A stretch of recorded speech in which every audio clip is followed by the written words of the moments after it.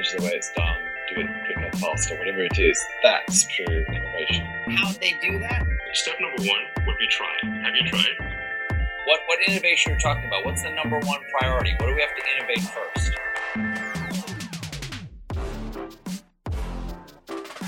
Hi everyone, Mark here and welcome to the Indifference Podcast.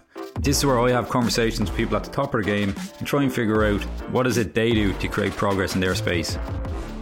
Today my guest is David Langer, who is head of neurosurgery at Lenox Hill. David also founded Playback Health.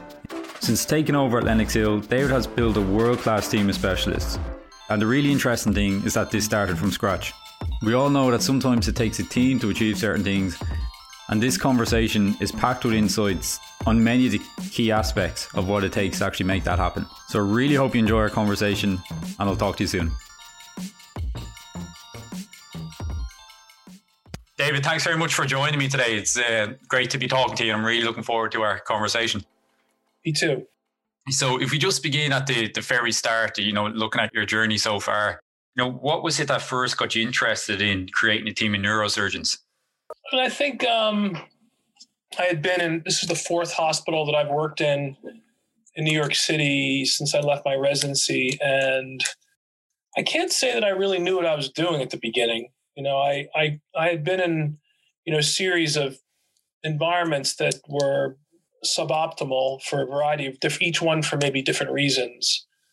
I can't tell you I really knew what I was going to do, other than I was unhappy with the current situation and had a general idea about the way to do it the right way. I mean, New York City is probably the worst way to do what I was trying to do because it's such a money-driven place. It's one thing if you're in a university town or a place where the cost of living is less, but I think unfortunately healthcare in New York City is kind of the worst of the worst when it comes to money being the focus of the decision making and the talent and the acquisition in the hospitals. It's just it's the very financially driven business, and so overcoming that obstacle was just challenging in medicine anyway, which ultimately lies underneath all our problems.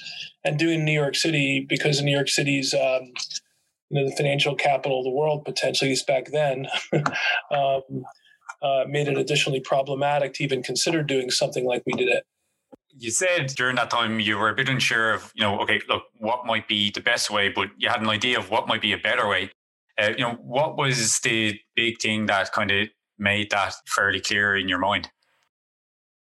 Well, you respect the fact that in American medicine, we're paid to do procedures in general. The more we do, the more we get paid. And especially in neurosurgery in New York City, where there were way too many subspecialists, you want to operate. It's not entirely money driven, but people like to work. They like to do the things that they like to do. And the trouble is that when you combine the fact that it's competitive and that the cases are sort of fought over, and that you have to put food on your table for your family. There's a lot of perverse incentives that go into yourself personally over time. Not to mention the fact that when the hospitals hire you, they don't really care where you get your cases from as long as you're busy. And so the trouble is very often the leaders who take over these departments, there's a fair amount of legacy, meaning there are contracts that are already written. And there's a team already there, and very often the guy comes in and just wants to be busy himself and get his chunk of change. And so that's kind of the consistent legacy environment that almost all the departments are built upon. And they don't work very well, I don't think, as far as their culture and their the way that people behave. I think there are really, at least in university practices, which are what I always want to stay at, in a more or less an academic environment. They're just as competitive as a private practice environment. A private practice environment is where you're not really working for a hospital, you're working for yourself. And in those situations, you're just running a business. And in some ways, those are both better or worse in that you can be a little more creative with the relationship internally in cost sharing and and basically making the profits of the group the defining goal rather than the individuals. But in general, that doesn't happen either. In large part, usually it's just sharing overhead, and then everybody gets paid. So eat what you kill, so you get paid more if you do more. And then the private practice guys have even less of an incentive to do anything else except operate. There's no teaching. There's no, in general, there's no research. There's no writing papers. And so those guys tend to be even worse as far as the goal, which is just to make as much money as you possibly can. So that's kind of the environment of New York City medicine. And I kind of walked into that, and it didn't really fit with my kind of like my ethic. And yet here I was, and I was in a series of environments that made me relatively unhappy in the way that money was such a difficult problem to overcome. And so I tried to come up with something that would be, because that ultimately is what drives everything in the wrong direction. You know, say what you want about teams and culture and collaboration. It all starts with how people are getting paid, how they feel their incentives are, and how the leader is getting paid, and so that you can, you know, who the person setting the example for everybody else, and that's kind of how it starts. Absolutely. Like, does the incentive follow what the overall purpose was in the first place? I suppose if we take that in mind, and I was reading some stuff online about some of your work, and three big things that stuck out for me was that there's this focus on people, process, and culture within Lenox Hill that you've set that up in the neurosurgery department. It's really, really interesting concepts. So within all that, when you were putting that together, how did you know what to focus on? Well, I sort of less realized that, some of it is people I trusted who I can bring in. I had to give up a lot of myself. I'm not going to lie to you. It's still, it's pretty difficult to do. That's not surprising that it's never really, I don't know any place that's really been able to do it this way, but to crack it. Yeah. I mean, it's just it was really difficult for me. It's because, I have to, you have to give up something yourself, your reputation. We all like being busy. We all like people. I want to operate. Especially when John came, it was absolutely the right thing to do for all the right reasons. But, we overlapped quite a bit in our interests. And, all of a sudden he was the guy getting all the tumors and all the cranial stuff. And it was difficult to accept that. I had to outwardly. Inwardly, I was very anxious, not knowing if it was all going to work out. The way we designed, I originally recruited Mitch, John, and Rafa first before I had a contract that gave me stability. I was still on a selfish contract. The health system wouldn't give me a kind of a leadership contract, which allows me to be kind of whole no matter what happens in my own practice. So they were incentivizing me to operate. Well, if your financial incentive is to operate, just to operate and not to build a program or to, have talent around you, why the hell would you do that? Yeah, exactly. Yeah. And so the hospitals they haven't seen examples of this. And so they don't, and most of the leadership people who go in don't ask for contracts like that because they just want to make a lot of money. It's up to the person who, and also Lenox was just unique because there was no legacy. There was nothing here when we got here. So it was the perfect opportunity to try this, because if I had walked into another department where there were already a group of faculty that were contractually committed to the organization, it could take, a few years to unwind all the contracts. And not only that, but, if you're going there as the leader and say, I want this contract and I still need to get paid, sometimes the hospitals aren't willing to take that risk. They haven't seen examples of how that would work out. They had ultimately gave me a flat amount of money no matter what I did.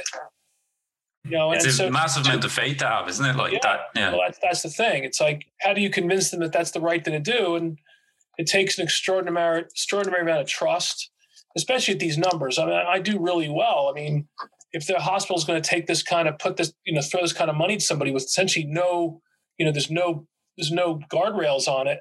You just get it no matter what. You can imagine the anxiety that they have too. This is not just the doctor's fault. This is the fault of the hospitals. It's the fault of the whole system. It's all perversely incentivized, and so overcoming that was difficult. And I think we did it. The next thing is how do you extend this to your junior people? Like now we're at, we've expanded. Now we have 8 guys. How do you continue this to balance this, and how do you continue to allow this sort of a non, financially driven or financial incentives to drive the group, and you have to realize there is some element of money underneath it, because everybody wants to make more money. You can't not. I mean, it just shouldn't be on a per case basis. So what I tell the junior guys is, look, don't worry about how much you're making per year or per case. Just go do your work, build your practice, and then we're going to redo your contract every 3 years. And so there's just you just draw out the window. Every case has become, it's not as anxiety provoking. I mean, a lot of the private practice guys, or even some guys in academics who are being paid by RVU, they'll look at their monthly revenues, their monthly what are called relative value units, the amount of volume that they've done, and they're getting paid in that number every month. And so they're looking every month and now, I had a bad month last month, I better operate more next month. And so it's just it's chronic anxiety. And you could easily see it altering the decisions that are being made with patients. It's just of course it does. It not only alters decisions, it alters the relationship you have with one another. People being busy, you don't care if your other partners are busy. You don't want your other partners to be busy. Yeah, it just means they're making more money than you are. It kind of flies in the face of developing that world-class team. But within that, going back to the very start, like what you said, it was a perfect opportunity to set something up new here. Looking at it then over time, how do you know if your approach is working? Well, I mean, I think the only method to see if is everybody happy? Are the guys happy? I think the answer is yes. Do I want to be at work? Do the people I work with enjoy being at work? And do they leave early? Do they hang around and talk? Do they share stories? Is there, what's the overall work culture? I think that I just feel like it's a very kind of enjoyable place to be. So that's one element. I think the other element is looking at our growth. Just despite not being paid per case, our volume has just gone through the roof. And that's been before Netflix. We kept every year, year over year, we're 10, 15% volume increase every year. That's one measure of success. I think I don't think we've established ourselves in New York City as a real competitor of all the major university health systems. And, we for better or worse, there are 4 medical schools, within 10-mile radius of us, major medical schools, Columbia, NYU, Sinai, and Cornell. So, how do you compete at that? And these are some of the best healthcare systems in the world who have great neurosurgery departments that have been around for 100 years. So how do you possibly compete with that from a place that has no reputation, never had a neurosurgery department, never even in New York City, where everybody's worried about how much money they're making? And I think that the fact that all the evidence is there. I mean, we're busy. We have a lot of volume. We've been, ranked as one of the top 50 neuroscience divisions in the country. So we're getting all the external validation. We're getting the internal validation and the relationships we have with one another. And then you look at our volume and our numbers and our outcomes, and it really speaks for itself. As your program has evolved over time, and the team has begun to operate better, and you're seeing all these gains, is there specific elements that you stumble across and say, okay, look, now's the time to focus on that? If so, how do you discover that? Well, I think when I liken I talk about the concept of a mobile, like with all its different, like a child's mobile, or even a large, like a Moreau, one of these massive contraptions with lots of arms and weights on it. I think that when you're putting people together, you have to recognize everybody's weight, their strength, how much weight they're going to put on each arm of the mobile. That's really what a department is. It's you have to have it in balance. It has to be in personality balance, cultural balance, and professional balance, meaning, each guy brings his own skills to the table, and you have to make sure that there may be overlap, but you want each person to have some unique contribution to the department so that they feel that they own something. that this is their area. And that way things tend to move towards those specific things. When people come in, this is this one of these one or two guys, these are the people to take care of that. Or, if I have this problem, we know. So people feel more confident in their own kind of respect within the group of what they bring to the table. And that's why when you add people, you have to be careful, because if people overlap too much or take away too much from somebody else as far as the way that they're perceived or where cases go, it can create problems. And so I think the initial focus was just making sure that we were in relative balance, that we had strength in the major subspecialties of neurosurgery, but that each one of us had our own skills and were able to contribute in a way that made everyone feel special and made everyone feel valued. I think that's really the critical aspect to this, that allows you to build a base of senior people. Most of the time, a senior person comes in and they recruit a lot of junior people all at once, because number one, then the senior person gets to do everything he wants, and he sort of lords over this group of younger guys. And the younger guys are kind of made to sort of figure out what their roles are, and so they tend to fight for the senior guy's attention and maybe even fight for a role. Since they don't really have reputational stability yet, they run into this kind of like competitive environment, which can be really tough, especially for a young guy just getting out of training. Whereas with us, we built top down. I started with these senior people or mid-career people that each had reputations, were each known for their subspecialty interest, including myself. And then we brought Jason in, who's our first junior guy, after we'd been around for a couple of years. And then Jason filled a particular role that was missing. And that way we could defer to him for certain types of problems, let him do a lot of the emergencies and a lot of things that none of us were really that interested in doing anyway, that they were a little more humdrum, and then let him, gain traction. I think his success is really the greatest manifestation of our team, and that if you can bring junior people in and they can be successful, that means you're doing something right, because it shows that that kind of fertile atmosphere works for the junior people. And then what you do is you gradually allow the senior guys to, they've got a senior level contract. They're making, a good amount of money and that they're comfortable with. They're not really looking to get a raise every year. But once they know that they're safe and they're in safe harbor and they're not going to get penalized, they're more comfortable turning things over to the junior people as they build their reputation. And I think you have to have balance with how old people are. If everybody's 40 years old and then your junior people are 35, it's not, you have to have sort of a spread of different ages, and then you see what programs are balanced, whether it's spine or tumors or vascular. And so we know where the next recruit has to come because of the age of, what people's career horizons are. And so I think that by taking money out of it as an incentive, money underlies a lot of the decision-making, but we're getting paid well, but we're not getting, we know that we're going to be supported and that we don't have to worry about doing every case in order to get paid.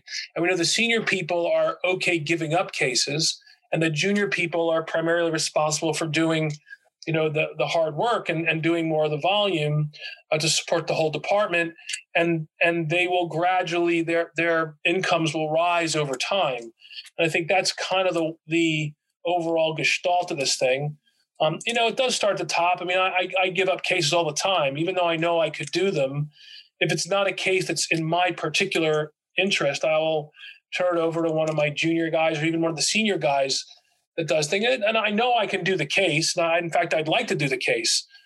But if I was more selfish and if I was holding on to things, then there'd be less. You'd have a harder time for the rest of the faculty to do that. And you have to lead from the front. If you don't set an example for everyone and are willing to live with the consequences, then you have no way that you can ask the other guys to do that. And I think, but it's hard. I mean, I like to operate. I feel like I'm a good surgeon. If a case comes in just because, one of my other guys is also good at it, I have to be willing to recognize that and let other people shine. And that's probably one of the hardest things about leadership is not doing as much of the things as you like to do, and doing, some of the things that you don't like to enjoy as much to the benefit of the group, because everybody wants to be special, and you have to put yourself in their mind. They want to have attention. They want to be respected. They want to be busy. And so you have to give them that opportunity. And sometimes, you have to give up some of yourself to do that. It's fascinating just to, really begin to uncover a lot of the factors that are working in the background that are driving our behavior, particularly within these high performance teams.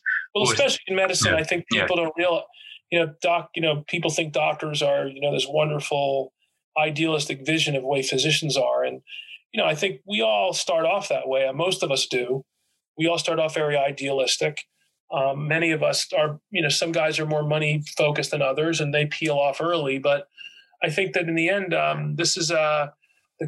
we're just like everyone else. We have to make a living, but we all have a calling, I think. And the onus is on me to find those people. I mean, it goes without saying that if you don't have the right personalities, the people have to be driven by doing the right thing to a fault.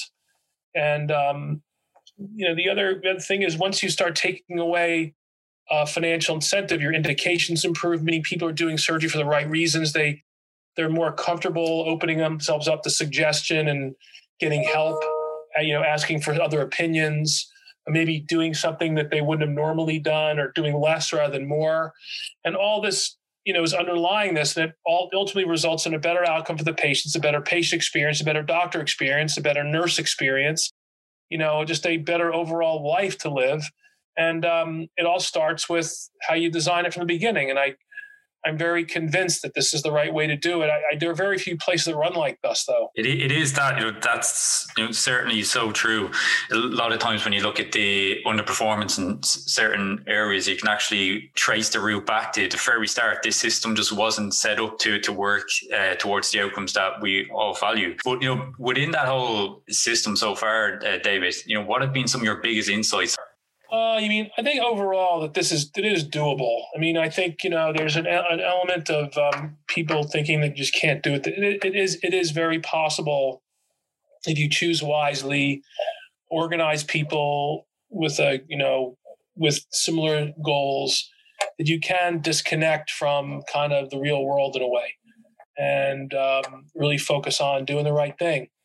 The world's awful. I mean, to be idealistic and optimistic today is awfully tough.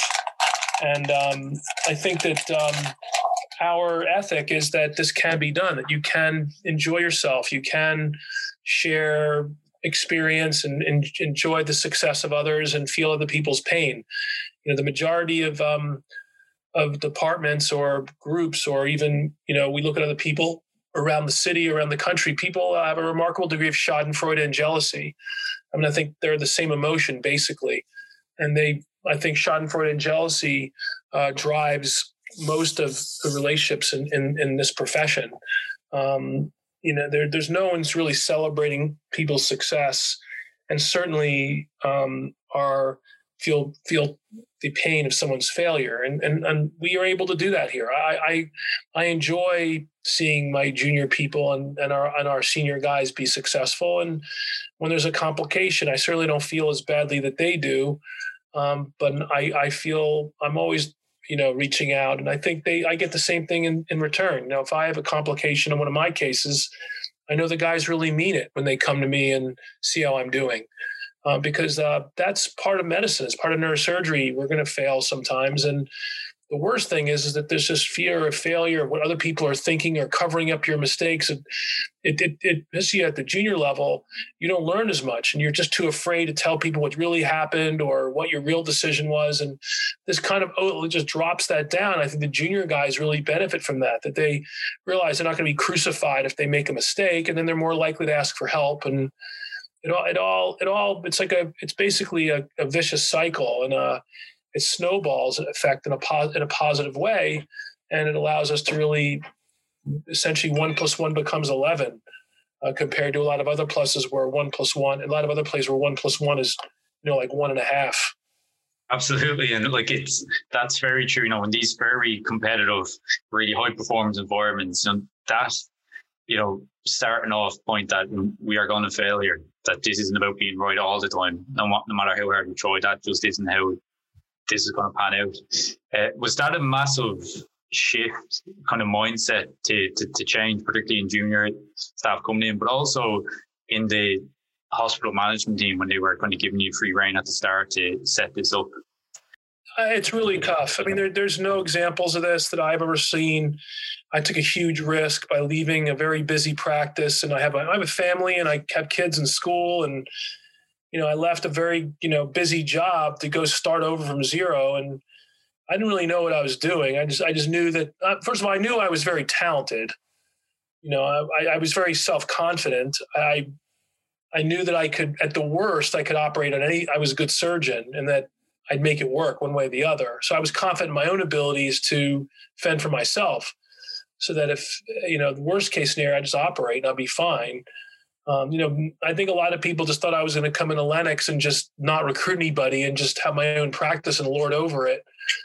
I would have made a lot more money doing that, but it's thankless. You can't share experience, and how long you want to do that for? And, how do you, I love what I do. I want to be able to do it in my 60s and 70s. You can't possibly, do as much surgery when you're 70 years old as you do when you're 50. It's just impossible. And this allows me to enjoy it. I come to work every day, and more or less, if I'm not busy, if I don't have surgery to do, I'm not going to lie to you. I wish I was operating, but I know that there's no downside to me. And as long as the group's successful, I'm happy. And I can, I find other things to do, whether it's at work or outside of work. And I think that I'd be lying to you if I knew it would turn out this well.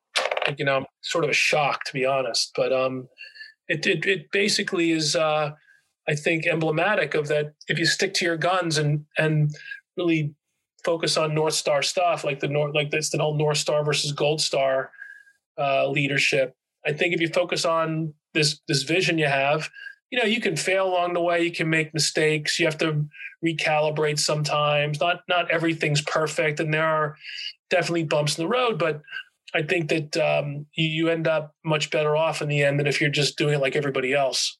Again, it comes back that your whole unique contribution to the overall team effort. But also shifting towards the end of our conversation, then, David, what are your hopes for creating teams of healthcare specialists in the future? Well, honestly, I don't know. I must say that the health system itself, I don't think really understands what I did. And it's so big. We have a $13 billion system that this is it's really, an extraordinary accomplishment we've done. And yet it's just, another blip on the screen. And so, I'm 57 years old. I, have a lot left in me. And I really I'm really thinking about what my next, I could continue to do what I'm doing now for the rest of my life. I'd be very happy doing it. But by the same token, to translate the lessons that I've learned into something greater is always underneath me. The same personality traits that led me to leave a great job, at least out on the outside, and all this busyness and all these great cases that let me do that, to start from zero in New York City in a zero hospital. And that same personality is underneath this. So you're not going to change yourself. So will I ever be comfortable in a kind of like, it's kind of like I'm much more of an innovator and a startup guy than I am like a General Motors or a Siemens. Once it becomes like, humdrum and back to the, just a big department, it's less interesting. The question is whether I'm willing to either do it all over again or figure out a way to do this in a bigger way. And I don't know if I can do that here at Northwell. I don't. In fact, I don't think I can. So what happens next has more to do with if someone sees me from the outside and says, we'd like you to try that here, or whether I find an expression for some of my creativity elsewhere in our health system. I think that remains to be seen. I'm very involved in IT and developed a mobile application called Playback Health, which is kind of Instagram for healthcare, where doctors and nurses and healthcare providers can make videos, audios, texts, PDFs, just upload them to a mobile for patients, and then they can share and exchange information through video. I've seen it's an incredible tool to have, particularly with, I think, there being that recognition that, look, there needs to be a big shift here. We might have these $13 billion systems. We might have, millions of people interacting with our healthcare system every year, but we need more personalized solutions as we do this. They're key tools, I think. What if that's a big way to express your creativity of how you like to see the future go?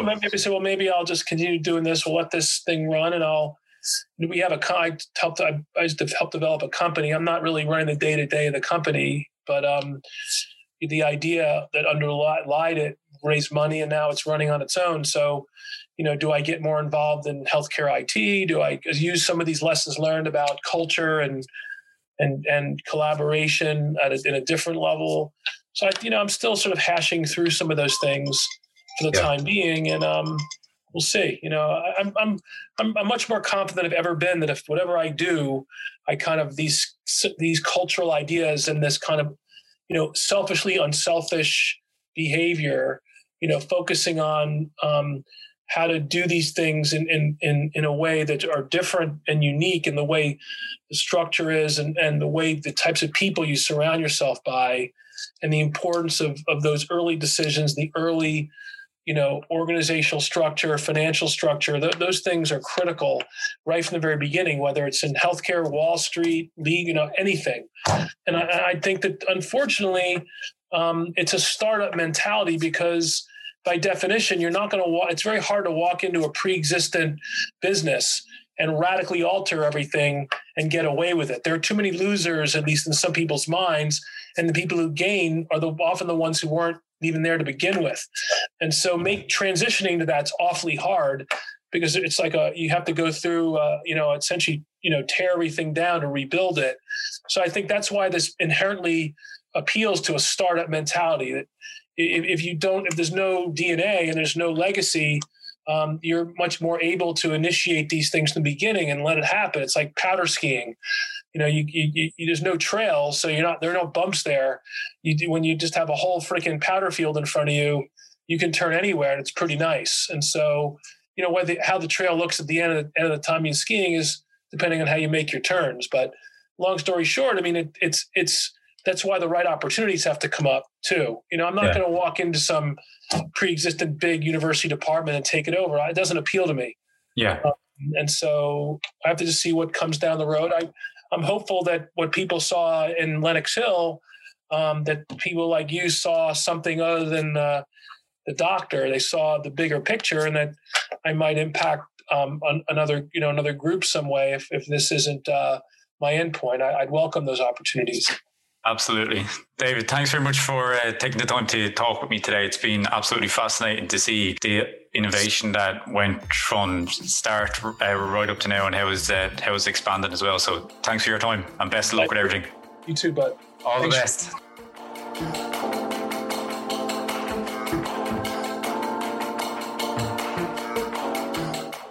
Hi, Mark here again. Thanks for listening, and I really hope you enjoyed our conversation and picked up a few insights from it. Be sure to leave us a rating from where you get your podcasts, and even better, share it with a friend who you think will enjoy it. Thanks again, and I hope you tune in next week.